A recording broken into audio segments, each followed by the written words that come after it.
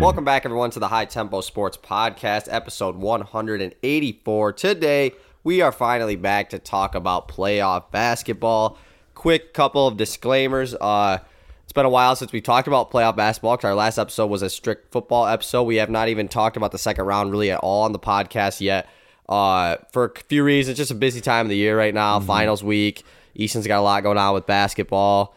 And as you can probably hear from my voice, I'm very stuffy right now. So I'm feeling better, but I'm still, you can definitely tell my voice. So if I'm sniffling and coughing a little bit, sorry about that. I'm going to do my best to keep it under control. But there's nothing worse than this time of the year for us fellow podcasters. Yeah, exactly. Because all of a sudden my allergies start going crazy. I've been too. lucky because I've been in the gym the last few days, but usually my allergies are the ones going crazy. Same, yeah. I just started mowing lawns this week, so that totally does not help it at all. But I'm feeling better. I just still sound like I'm very congested, which I am. But so sorry about that. Just a quick disclaimer. Second disclaimer: we are recording on Sunday morning right now, or Sunday around 12 o'clock. So by the time this does come out, it probably the Sunday games have probably happened or are happening. So just so you know, as we are recording this, this is while all game threes. We're through game 3 of all 4 series. So we figured that would be a good point to talk about this second round and get into it. So is there anything else we need to say before we start talking about it? Go Lions. I mean, that's one of the other reasons we haven't been talking playoffs is because so much has been going on in the Lions. We've been discussing the Lions for a while now with the draft, and now we're back to basketball for the next time being. Yeah, if you missed our last episode, go check it out. We did a full draft, Lions draft recap, and I think we will have another type of episode like that at some point with Booher, to get his analysis on everything that went down.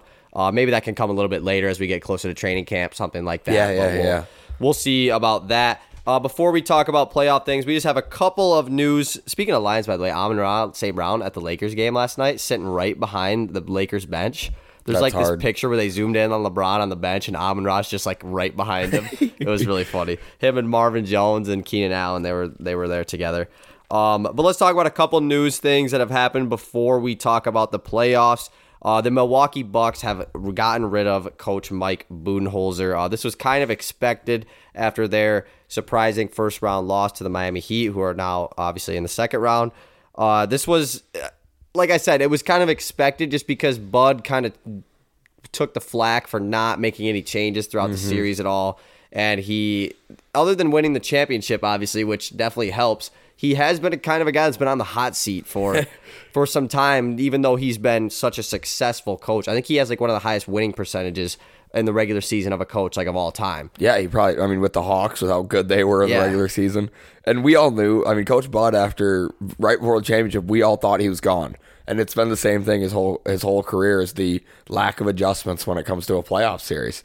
It was it's crazy that they fired him so quickly. Exactly. And so hopefully this doesn't mean Charles Lee was a prime candidate for the Detroit Pistons job, which I think he's one of the 3 finalists. We're going to talk a little bit more about Pistons coaching vacancy after we get into playoff talk. But hopefully this doesn't mean that they're just going to let or promote Charles Lee into that head coaching role, because he definitely could be a great job for the Pistons, but this Bucks job probably becomes the most like flattering job on the market right now. The Pistons job probably low-key was the best job on the market just because of all the young talent, but this Bucks job clearly is. Yeah, when you can step in and be a championship favorite day one, that's probably the best player job in the NBA. Yeah, I would assume Nick Nurse. This job screams Nick Nurse, sure. Which like it would just be weird him going from Toronto to Milwaukee just because like they played in the conference finals and they won and everything, but it wouldn't be that weird. I could totally see it. Yeah, I saw a stat the other day that since 2015, every coach of the year is now not with their team. Or maybe it's...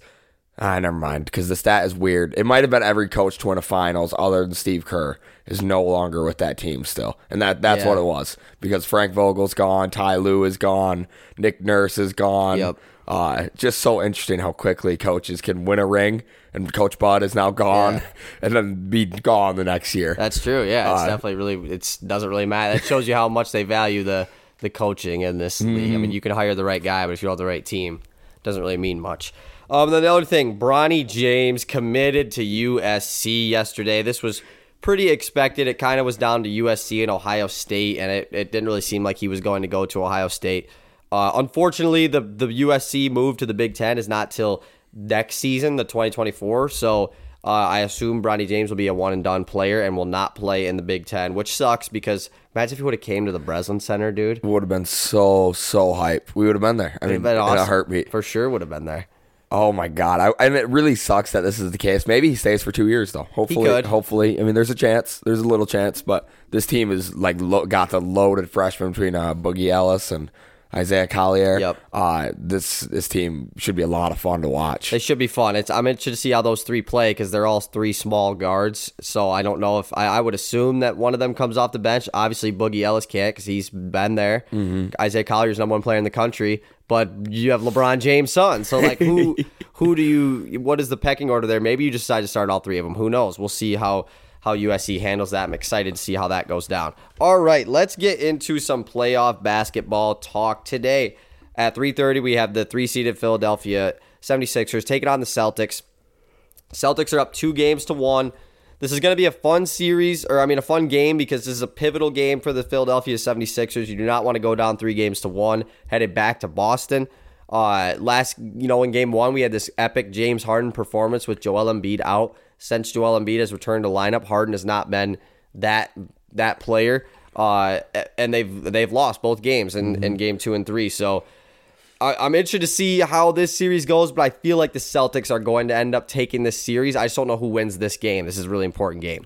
Yeah, it's a must-win game, no doubt, for the Philadelphia 76ers. The Celtics haven't looked, honestly, like that good, that dominant, especially losing to a Joel Embiid-less Philadelphia 76ers team. Their defense just isn't at the same level that it feels like it was last year. But I still think they're going to take the series. I mean, Jaylen Brown and Jason Tatum combined for 50 in game 3. I think they probably need to get those numbers up with those two. To me, they should be combining for 60 in playoff basketball games. But it just hasn't happened yet.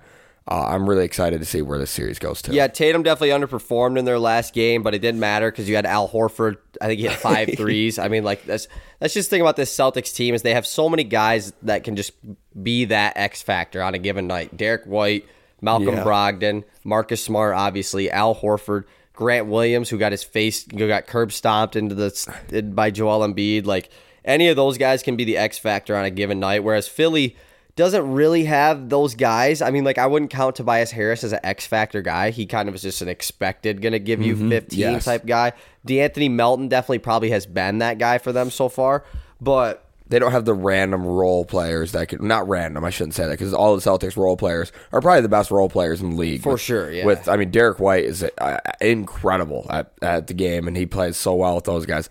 The Sixers just don't have that. I mean, PJ Tucker isn't that guy like Derek White is. I mean, PJ Tucker, like you if he scores points, that's like, wow, that's the X factor. Didn't he have 0 the other one of the nights? I don't even think he shot the ball. Like, that was actually the first. That was some record, like most minutes played without even shooting the ball in a game ever. Like, it's just insane. It's hilarious, but I guess he doesn't really have to. No, unless it's in the corner. I guess we didn't even mention Joel Embiid won the MVP award, which is super cool to see. He was very emotional about it, which is awesome to see. That this obviously meant a lot to Embiid. He's mentioned that multiple times that he wanted to win the MVP award, but they got more on their mind with winning the championship. But Boston has just dominated Philly in the last so many years in these playoffs, and unfortunately, I don't think it's going to end. Who wins this game today, though, between Philly and Boston? I mean, we need to have another, not the 45-point game that James Harden had in game 1, but he struggled to score the ball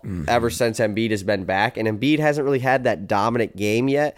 Obviously, Boston is trying to prevent that, but who wins this game today, and then who wins the series?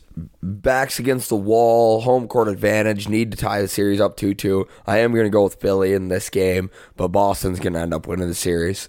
But I could see the gentleman's sweep here, and they go up, and they could win this game and then win the next one, and just series over. But I'm really hoping this goes 6 or 7. Yeah, I think this will go at least 6. I feel like Philly, I don't know, because if Boston wins today, I mean, it's probably over. It's over. But Boston was weird because in the first series, they were up 3-1 on the Hawks, go back to their own place for game 5 to close it out and lose to a team that didn't, like, DeJounte Murray wasn't even playing. He was suspended. So, excuse me. So Boston obviously is a little bit different. You know, the Hawks are much less of a threat than the Philadelphia 76ers are. But did I say they're less of a threat? Yeah. So I think Philly wins today too. I agree with you. I think that Harden is going to have a better game today. And Embiid has definitely just got to get it going early, which he can do. Obviously, he won the MVP award, so it's like he needs to show that he is the MVP of the league. Going with Philly, but yeah, I'm going to say Boston probably also ends up winning this series. And then the other game today at 8 o'clock tonight, we have the Denver Nuggets, who are up 2-1 over the Phoenix Suns. Game 4 in Phoenix. This is a crucial game here. Last game, we had an epic performance out of Devin Booker. Probably one of the best games. Obviously, the Jimmy Butler game was probably the best one so far this playoffs. But Devin Booker put on a show. Him and Kevin Durant, I'm pretty sure, were the only Suns in double figures in that game, and yet they still won huge, which is just hilarious. But the Nuggets have looked really good. Jokic has played very well. Jamal Murray has played very well. Aaron Gordon has done a phenomenal job on Kevin Durant. But this is another really important game because if Denver takes this one, it goes back to Denver up 3-1. Not something that you want to happen if you're the Phoenix Suns. Especially in Denver. I mean, Denver has the home court advantage of being so high, it's harder to breathe, all of that stuff. Jokic has looked incredible this series, but I mean, Devin Booker has now solidified himself as the number one shooting guard in the NBA. It's not even close. 20 of 25 shooting for 47 points is ridiculous from a 6'6" guard. And he didn't shoot them free throws he didn't shoot any free throws to the last 10 seconds left of the game, shot 2 free throws. That's one of the most incredible stat lines I've ever seen in the playoffs. To miss 5 shots. I don't think people realize how hard that is to do. To make 20 shots is even that is a lot of only shots. For 47 points. That's all mid-range buckets. Just getting to the mid-range, getting to your spots, rising up and knocking them down. He has been incredible this series. I've really, really gone back to the Devin Booker. This guy is awesome to train. He is so much fun to watch when he's balling the way he is. And he had 9 assists, 6 rebounds to go around with his 47 points. So impressive. I really hope Phoenix wins this game because I want this to be the 7-game series with the way Jokic and D Book are both playing. I can't get cut short of that. I need to see more. Jokic, again, has also been unreal. He looks unstoppable at some moments because he gets the ball and it's just so slow and lull. Oh, I'm going to lift my leg, do a little Dirk fade, and it's money. Right. And it feels unguardable. One of the top actions in the last 8 years or 10 years in the NBA basketball is the Jokic post-up, and you can totally see why in this series. Because there's so many opportunities, especially if he gets in that high elbow area where he's got so much to, if he gets it in the short corner, you could kind of limit him a little bit, but you get him in the middle of the floor, there's nothing you can do. He's going to score on whoever is guarding him. You send a double, he's going to find the open guy. And they have such good ball movement there. Unless Michael Porter Jr. catches it, he will not make the extra pass. But he'll probably make it, though, either way. Yeah. So, this is going to be the Suns. Their formula last game to win was not really what you wanted it to be. Because it hasn't been the whole series. It really hasn't, because with Chris Paul being out, which I don't know if he's been officially ruled out for tonight's game. It sounds like he is going to be out, though. I'm pretty sure he's doubtful. But at this current moment, he has not been officially ruled out. So there is a world where he plays. But even with him or without him, they really need to do one of two things. One, get KD going early, because it's something I talked to Ivan about. Ivan obviously is a Suns fan. KD has started out almost every single game 0 for 6, 1 for 6, 1 for 7, and then he has to get it going. But when you already are off that bad start and the type of shots KD takes, which are the toughest shots on planet Earth, it's hard to find that consistency that KD is used to. Luckily, Devin Booker has been phenomenal, so it's paid off. It takes a little bit of pressure off KD, obviously. But they got to, if you can't get KD going early, you got to get, the thing that they had in series against the Clippers, that DeAndre Ayton mid-range shot. It was there all series. Zubac is sagging off. Even Plumlee was given space. And Ayton is one of the best mid-range shooting centers in the whole NBA. He'll make you pay. Jokic hasn't been giving him that shot at all this series. So you can't really get Ayton going because he doesn't doesn't finish very well around the rim. So funny to say that about a guy like DeAndre. Yeah, I mean, he has that really good like push floater shot. Like that's a shot that I always talk about with like Duren and Beef Stew. Like if they get that, I'm going on a tangent here, but like little push, one-handed push shot, like from 8 feet away from the basket, like that's such a valuable awesome shot too. And Ayton's really good at that, and he's good at the mid-range shot as well. But Jokic has not been allowing that on him this series at all. So Ayton can't get going. Torrey Craig was knocking down threes in the series against the Clippers. He can't get that going. Who else is going to be able to score for this Phoenix Suns team when you have, like, you can't rely on Devin Booker to have 45 again, you know? Whereas, obviously, they still won the game pretty handedly. It got close at the end a little bit, but if KD continues to, because Aaron Gordon is just doing a great job. It's not like KD sucks or anything. Christian Brown did really well the one game. Yeah, exactly. He did really, really well. Bruce Brown has done a good job as well. Like they're throwing different bodies at him. Even Michael Porter Jr. gets his times. But when you're really letting Devin Booker do most of the scoring, it at some point, like, he's not going to be able to do it all.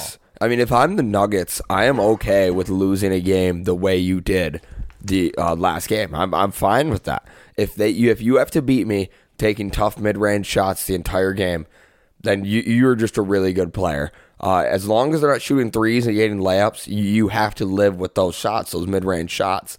It feels like the Suns' formula for winning is to just, I guess we're going to get to the mid-range. We're going to take some tough-ass shots. We're going to rely on KD and Devin Booker to make them. If they don't, we're screwed because they don't have much of an offensive system where they get easy looks for everybody. If the Nuggets, everybody gets an easy look throughout the game, and a lot of them, everybody, and that's the way Jokic plays. The Suns don't get that. It feels like they take a lot of hard shots, which they do every good shot makers, possession, and they do. I just don't think it's the formula to win a championship. I think at some point you have to get the easy buckets. You got to make some threes. This is something the Suns have not done all year, is make threes. They don't shoot them, it's a math game. It's a numbers game. One team shoots them and makes them. It's worth more points. I find this series super interesting because we're watching two different styles of basketball really clash. I think I'm really hopeful the Suns can win today. Yeah. I really hope Devin Booker comes out and balls out, but I just don't know. It's so much to rely on that type of player for that. And, like, we haven't gotten the big KD game yet, yes. And it has to come at some point. And maybe it's tonight. I think it definitely could be tonight. But if he gets going, and, like, the threes thing, like, definitely plays a role. But, like, last game, Phoenix shot a lot of threes, and they made a lot of threes. So it's like, it just kind of, but it was a lot of Devin Booker hitting a lot of threes, you know, where he took a lot more threes in last game than he has prior in the series. So it's going to be interesting to see, and if you can just get somebody else going, if it's Damian Lee, if it's Cam Payne, you know, who probably is going to start again tonight if Chris Paul is out. Like, they got to just have somebody else hit timely shots like they did in the first series. Whereas Denver, they have plenty of guys like that. Yeah. You know, KCP has stepped up a lot. Aaron Gordon, you mentioned Christian Brown, Bruce Brown. Like, those guys they're stepping up on a nightly basis. So I think Phoenix wins tonight. Who wins the series, though?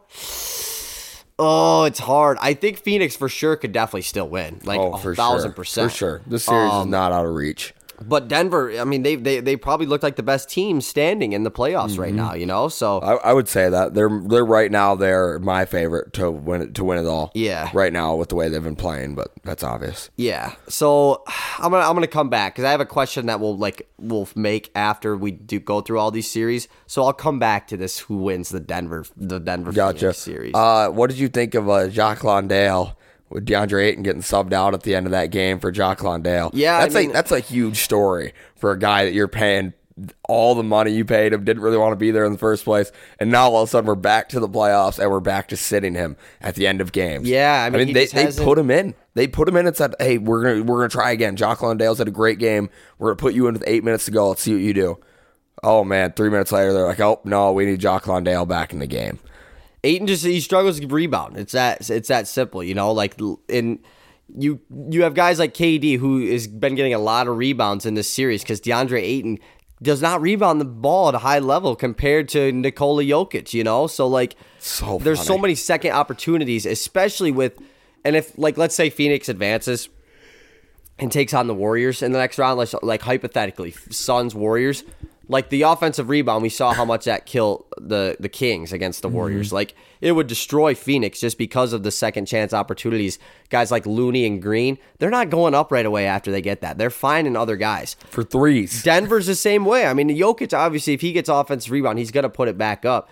But he has the vision, he senses where Michael Porter Jr. is. And Michael Porter Jr., he crashes the boards too. Yeah, he does. Aaron Gordon has been rebounding the ball well. Like, that's the one part about Phoenix that is tough, is the rebounding, because like Kevin Durant has rebounded the ball well for sure, but he's playing that 4 spot, and then you have a center that isn't the greatest rebounder as well. When you're playing a team that rebounds the ball at a very high level and they get out and transition and run, it's not a formula for Ayton to get minutes, So, but obviously he has to be out there still just because of Jokic, And I think Ayton has done a solid job on Jokic defensively. It's just the rebounding is definitely, he just gets out hustled, And that's what it is. Yeah. He doesn't just go get the ball. Jokic is always going and getting it. And I think that's a big part of rebounding that's, I would say, underrated, is just a player's ability to go get the thing. Okay, it's in the air. Who's going to come down with it? Because a lot of times it's a 50-50 ball. DeAndre Ayton doesn't get those. Right. It's so weird with how he came out of the college. This is David Robinson, and now he can't rebound the ball very well. Especially, and I think it's hilarious against Jokic.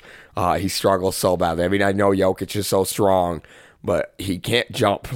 I mean, he doesn't jump. You can barely. He just does that tap. He'll tap it around until he gets it. Yeah, that's what he's good at. So we'll see what happens with this game tonight. But yeah, I think Phoenix wins tonight. I think they feed off of the game they had last game. But Denver's definitely going to be honed in on Devin Booker, especially after last game. Maybe that allows KD to go off, because it seems like it has been, we are stopping KD. Like that's been the memo for the Nuggets, and it's worked. But Devin Booker is now allowed to get in his bag and just go off every single one of these games. I mean, he's averaged like 36 points in these playoffs. Like, that's unreal. So we'll see what happens tonight. I'm going to say Phoenix wins tonight. I'm going to go Denver wins tonight. I think Denver has looked really, really good. I think they're going to make the correct adjustments to make maybe Christian Brown plays a little bit more, and maybe he guards Devin Booker. Maybe you give him a shot on Devin Booker. This team has a lot of great wing defenders between Bruce Brown, KCP, Christian Brown. I mean, Aaron Gordon's even a great wing defender. Yeah. I don't think you'd stick him on deep book, but they have a lot of options. I just want to see them rotate through them and see which one's working for them, or maybe just keep fresh legs on them all game. I'm really excited to watch that game today. Yeah, definitely. This is going to be a really good one. And then moving on to the games tomorrow that happened yesterday on Saturday, we have out in the Eastern Conference, the Miami Heat took a 2-1 game lead over the New York Knicks. They play at 7:30 on Monday night.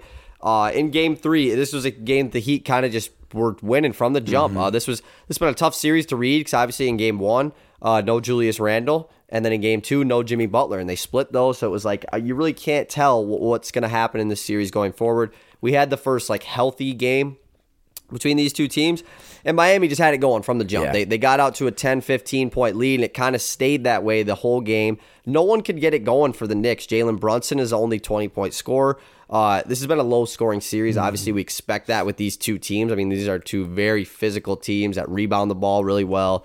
But Jimmy Butler had a good game. Obviously, Bam Adebayo really controlled this game very well. And then you got a game from Max Strus that really helped propel the Heat in this one. They take a 2-1 lead over the Knicks. This series just screams Game 7. It has to. Yeah. These teams feel so evenly matched and feel so up in the air.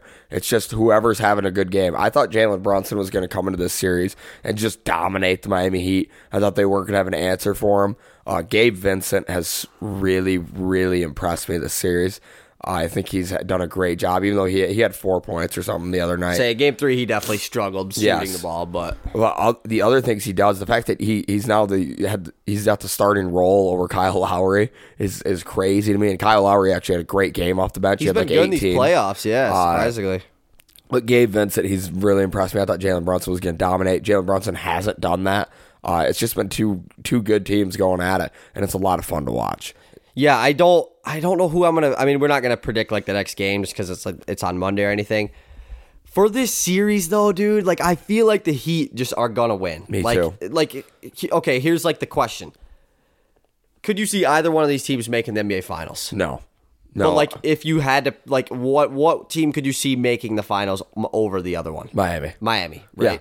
Yeah, 1,000%. So, like, that's why I think Miami's going to win this series, even though, like, the Knicks are probably the better team. They're more well-rounded. They have more options. But Miami we know that it wouldn't shock us for them to make the finals. And that sounds really weird to say, but it's like, I saw something today, too, that was really funny. All the teams that are in the lead in these series are the 4 conference finals teams from the bubble, actually.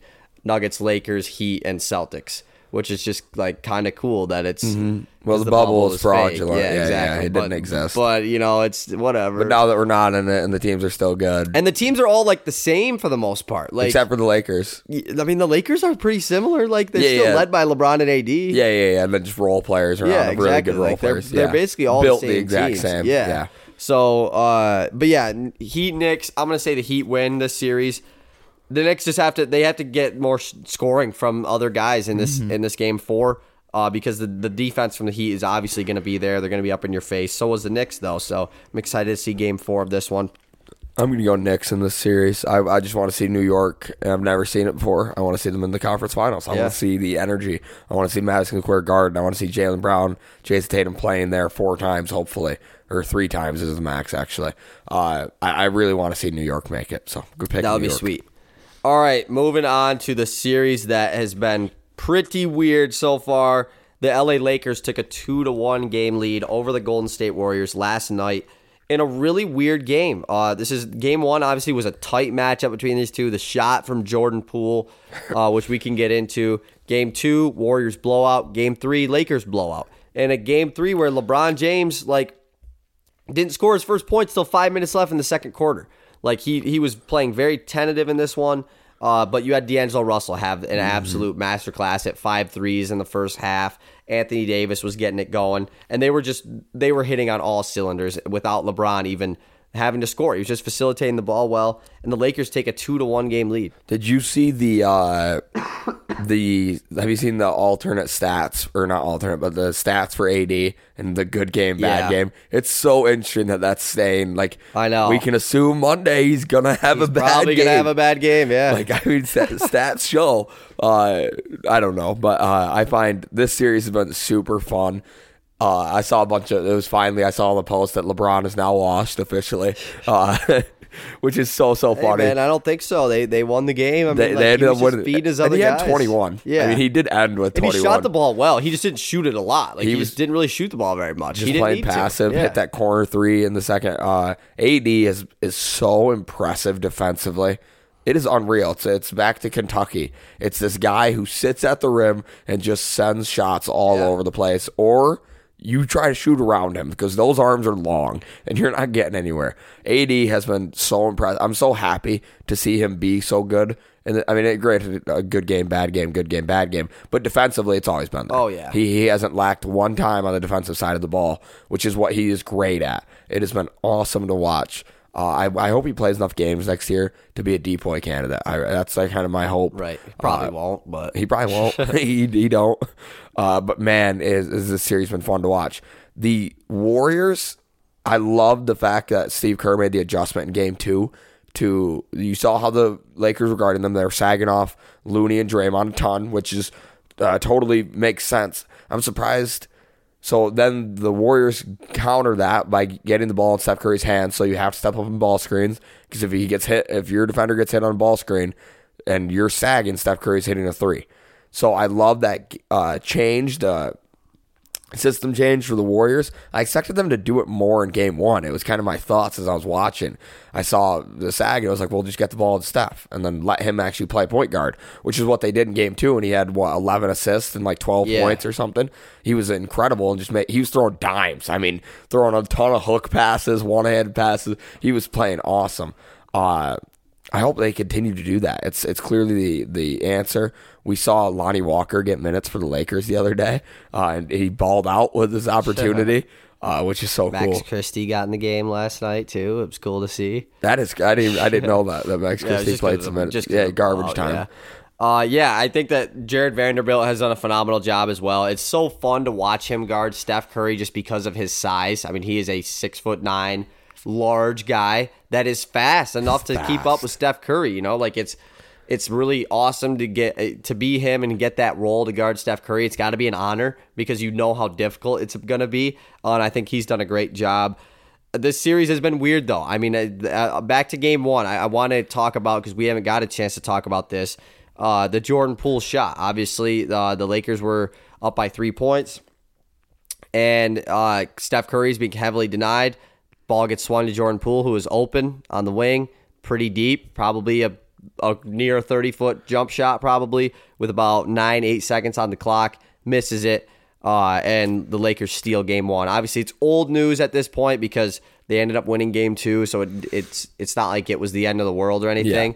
Yeah. But what did you think about that play? Because it's a pretty controversial topic right now. Yeah, immediate reaction, what a terrible decision. But what really happened on that play was Draymond Green, Jordan Poole took way too long to get over half court and allowed Steph Curry to be double teamed.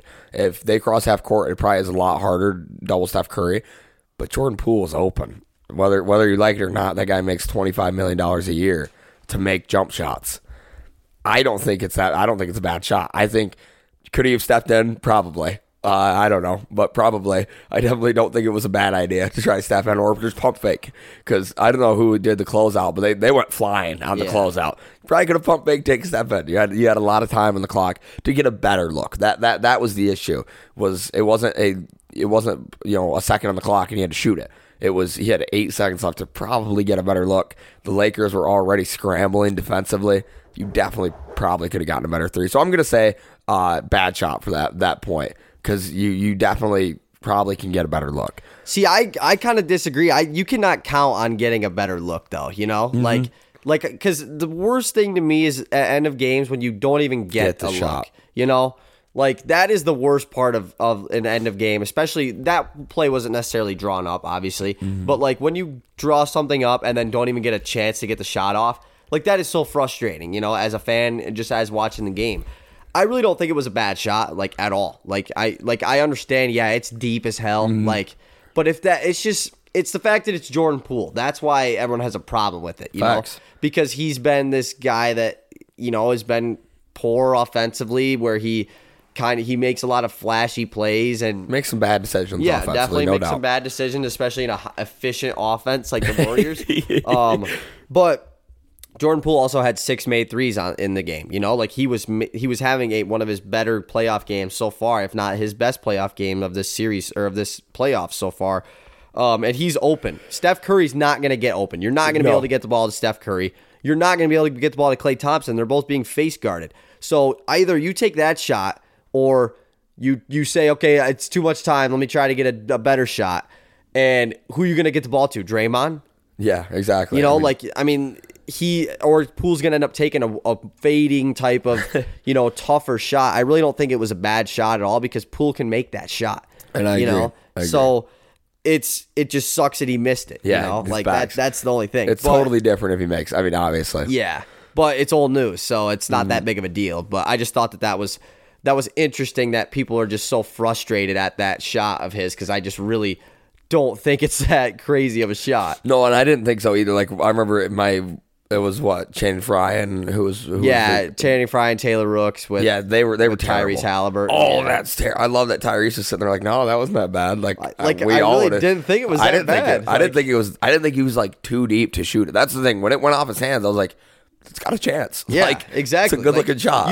He doesn't shoot that and you're like, oh, no way in hell that goes in. Exactly. Like, you know that, like, oh, that could go in. Yeah. Like, we've seen him do it. Obviously, yeah, you'd want him to be a couple feet closer to the hoop, obviously, you know, but like, it's just not the way basketball works. And like, and then if he does pump fake there and takes a dribble in, and then it's just like, okay, maybe they close out in time again where he can't get a better look, or the off balance shot off the dribble, maybe he's less comfortable with. I know Poole shoots a lot of off the dribble threes, but like, it's just, there's so much like what if he doesn't shoot that shot. And like you said, maybe he could have gotten a better look. You know, they were scrambling. He definitely is a chance. But I'm willing to take the chance that you don't even get a shot up. Mm-hmm. So might as well just shoot that one. Yep. You shoot it, you get a chance for an offensive rebound too. It's just like, because everyone says there's too much time on the clock to be shooting. You have to give yourself a chance. What are you going to do? Rebound. Shoot it with 1 second left? Yeah. Like, you need to at least get a chance for a rebound or a foul and they miss. Like, it's the playoffs. This isn't like a regular season game where it's like, I'm shooting this at the buzzer. We either win or we go to OT, or we lose or we go to overtime. Yep. Like you need to have all possibilities. So I think people are just like totally in the wrong mindset on that shot. If it wasn't Jordan Poole, if it was anybody else, like another role player who doesn't play like Jordan Poole, he's not a role player, but you know what I mean? Like if that's Wiggins. No, I mean, but if Wiggins is shooting that, it's weird because Wiggins terrible doesn't shot. shoot that. Yeah, that'd be a bad shot. But like, I don't know. Steph or Clay is the only guy. Poole is paid and expected to do that. Poole shoots threes like that. Like he that does is who that. he is. And interesting debate on that one. Okay. As of right now, through game 3 of each series, who is in the NBA Finals? I mentioned this the other day. Denver, not on here by any means. Denver Nuggets and Boston Celtics are my teams. I think right now, when you look at it, if the Lakers can beat the Warriors, I think the Lakers do have a really good chance against Denver.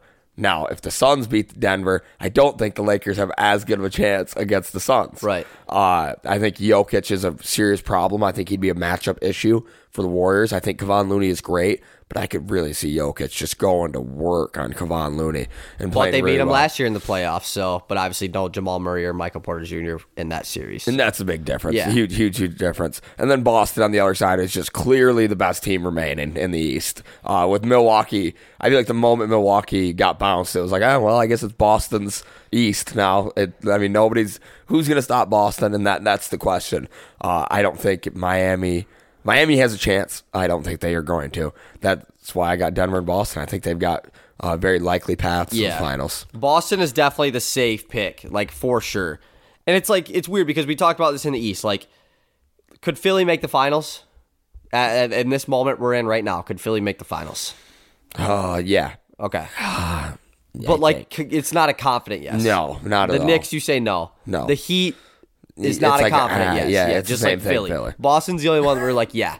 Then you go through the 4 teams in the West. Could Denver make the finals? Hell yeah. Could Phoenix make the finals? Absolutely. Could Golden State make the finals? Hell yeah. Could the Lakers? Absolutely. Exactly. Like the 4 teams out West, any of them could make it. Whereas in the East, it's like Boston should be the team. Now, could Miami? Yeah. Could Philly? I feel like Miami has a better chance than Philly. I agree. Just because Philly's going to lose to Boston, So it's like, and the Knicks is like, it sucks, but like, even if the Knicks were up 2-1 on Miami right now, I would say Miami has a better shot than they do, just because of the experience that Miami has over New York. Poor New York. When will we respect them enough? Maybe, I don't know. I totally agree with you. I mean, like they could make the conference finals. I'm not calling them out on that, but like they're not going. They're not going to beat. You can't go to the finals. No, like that's not how that. Like you're not gonna. You're not going with Jalen Brunson. I don't want to pick Boston because it's just like, but who else? So obvious. Dude, Miami, low key, it would not shock me if they beat Boston in the conference finals. Like, I don't just want to say that they're going to make it because they're both up 2-1, but like, I think they match up well. I mean, K Love all of a sudden is like, what? There's nothing wrong with K Love playing 30 minutes. The K Love outlet pass, it's crazy that it still is so effective, dude. He had one. Did you see the one in the game yesterday? He threw it to Max Strus, and I can't remember what Knick defender was down there. Dude was not even looking at the ball. He was just looking at Strus, and Strus just like mossed him. Like if he would have been looking, he'd easily picked it off. Strus just mossed him, gets easy dunk. Like the Heat, I think I'm going to say the Heat out of the Eastern Conference to be fun. Like I think that this run that they're on, they can do it. Mm-hmm. I think they could. In the West, crazy, an 8 seed making. I mean, that's never happened before. No, it has happened before. Who? The Knicks in '99. It was against the Spurs. Gotcha. Yeah. So who would have been on that team? Like that was like Latrell Sprewell. Yeah. I want to say Allen Houston might have been on that team.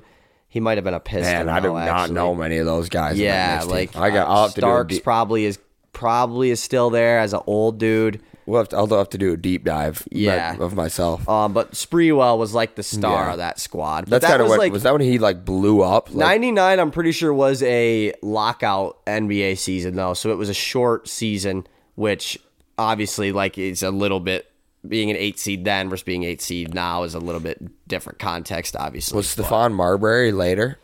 Probably. Yeah, definitely. Yeah, I would say so, but I'm not 100% positive. I'm just trying to think who are the bigs. Yeah, they had a 42. I feel I can like envision a guy wearing 42 on that team.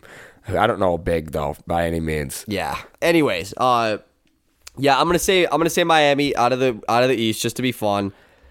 In the West, it's so hard, dude. So hard. It's so matchup based. Like, you can literally pick any team.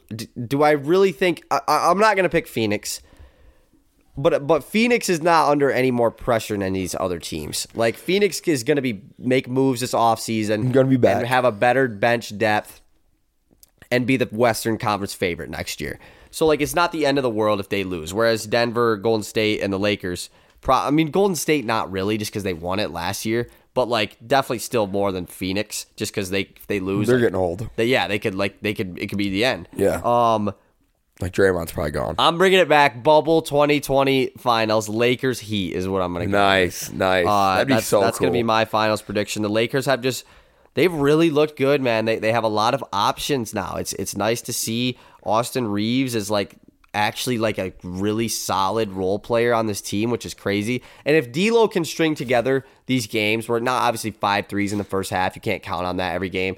But because he was just pretty bad in that first round series. He was. If he can feed off of this game 3 that he had and just put up a 20-piece every game, this Lakers team is going to be really difficult, because that's when LeBron can start going a little mixy of here and there, I'm going to be the facilitator for this 4-minute stretch. I'm going to be attacking the hoop at will and getting to the free throw line, even though he's struggled to hit free throws. So, it's so interesting to watch this LeBron James, because it's the first time in NBA history we've seen him not act like he's the best player in the world. And what I mean by that is he doesn't have the ball every single possession dribbling up the court. We see him waving, Austin Reeves is looking to get him the ball, and no, you keep it, dude. He'll get the ball and he'll just dish it to somebody right away. And he'll be like, yeah, you. That's weird. All you. What's he doing?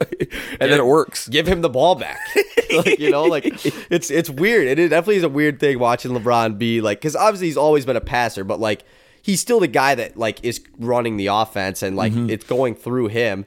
No, he'll get the ball and he'll just kick it to somebody, and they'll just keep it. Yeah, it'll be Austin Reeves' possession. He'll go to work and make the right pass. Be D'Lo possession. It's just and LeBron's not even looking to get the ball. LeBron's just sitting in the corner waiting, seeing if his guy helps off, and he's going to get the zip and shoot the 3. He's basically doing what he wanted all of his other role players to do.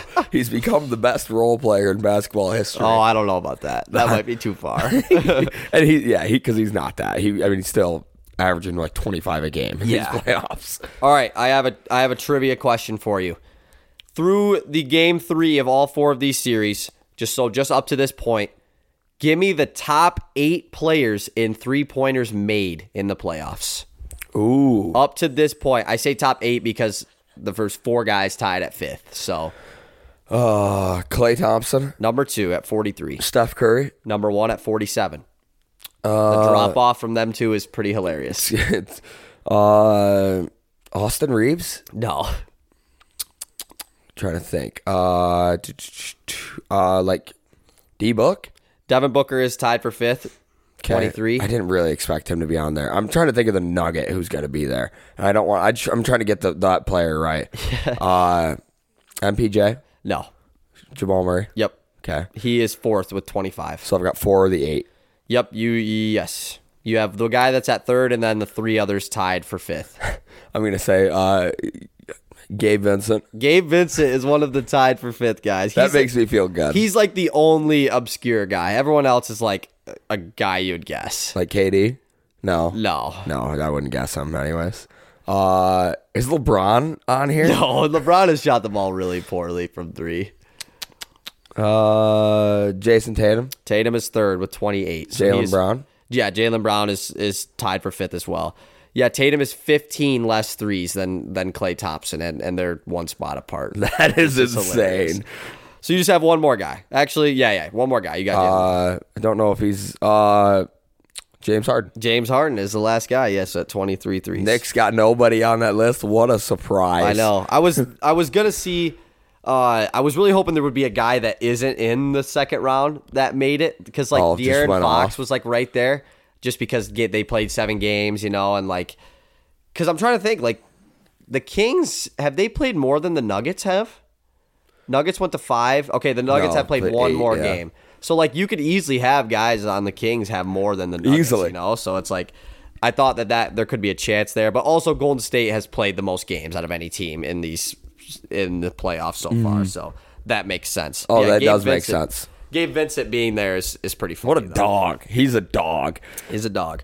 All right, let's talk about the Pistons coaching decision. Right now, it has been reported, I don't know how official this is, but it seems like the final 3 candidates for the Pistons coaching job is Milwaukee Bucks assistant Charles Lee, New Orleans Pelicans assistant Jarron Collins, and overtime elite head coach, former UConn head coach Kevin Ollie as well. So kind of surprising with Kevin Ollie being there, just because he was a guy that was like in talks at the beginning of it, and then it was like, okay, yeah, but he's not going to like be the next coach, you know?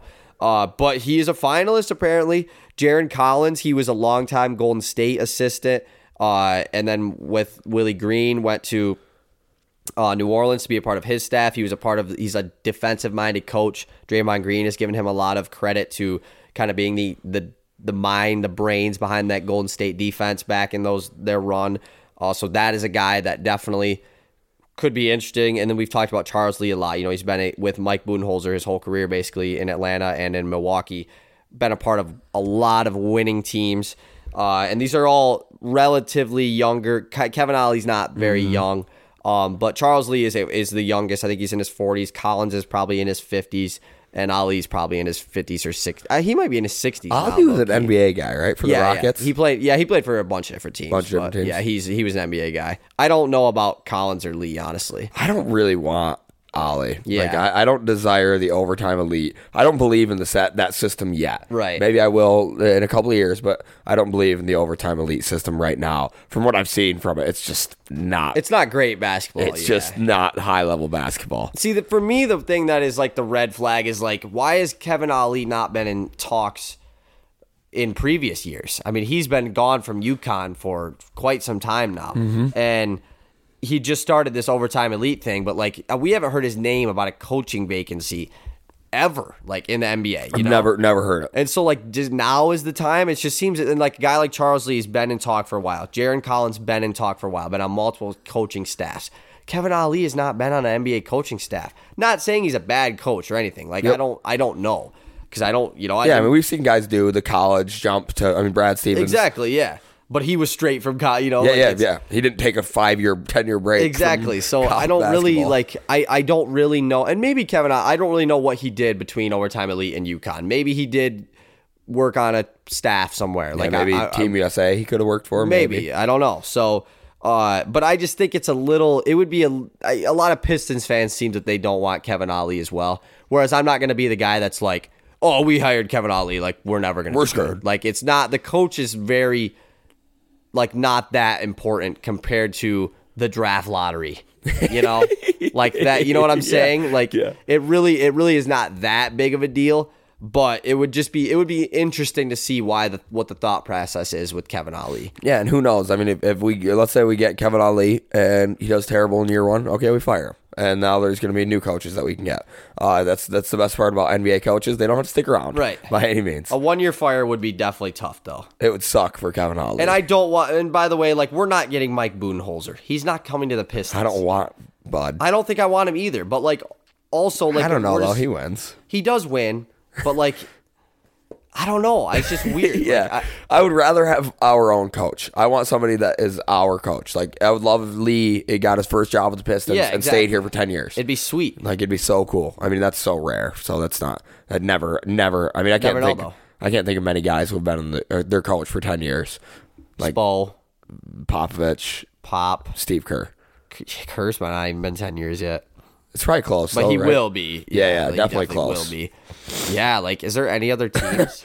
I don't think so. Not that I can think of. Michael Malone has been with the Nuggets for a while, but not 10 years. Mm-hmm.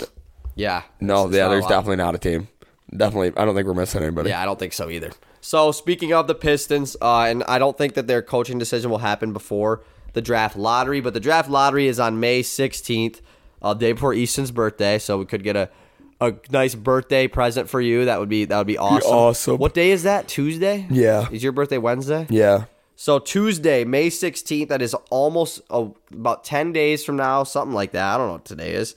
Today's the 7th. Last time we did an episode, though, we did a tankathon on a live tankathon lottery simulation on the podcast. The Pistons got screwed over and fell to pick 4, and the Charlotte Hornets won the lottery with the Bulls and Mavericks jumping into the top 3, which if that happens, I'll be mad. I was so curious where that was going. So we're doing another one today. We're doing another tankathon just because we're trying to lock it in that the Pistons will get the first pick. Yep. Which maybe them not getting it here is good. Yeah. I don't know. Let's do it. 3, 2, 1, go. The Oklahoma City Thunder jump up from pick 12 to pick 1.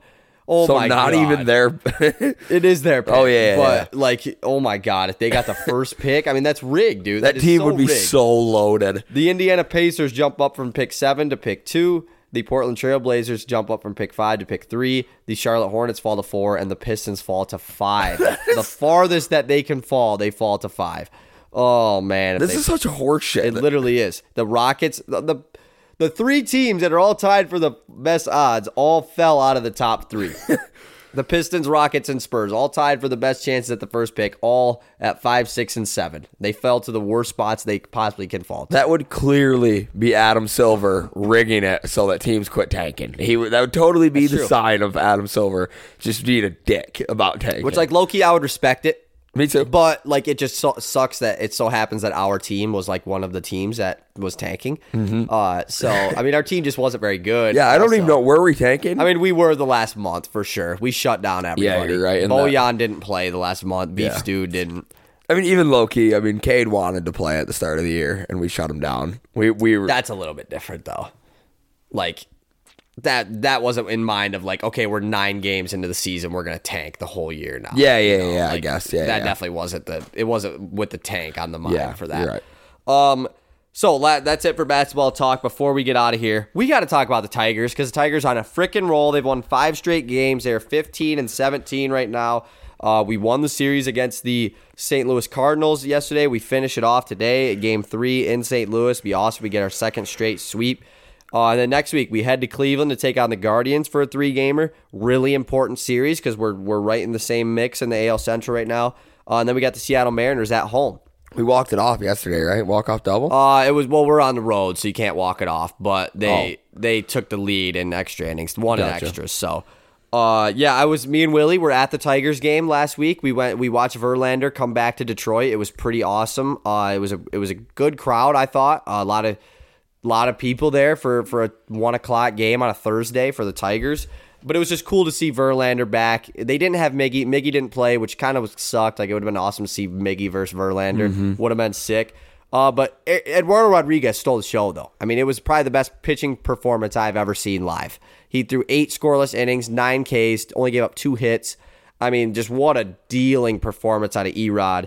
And Javier Baez, home run, landed about me to the end of that couch away. It was insane. We went back and watched the replay, and you could see me right on TV.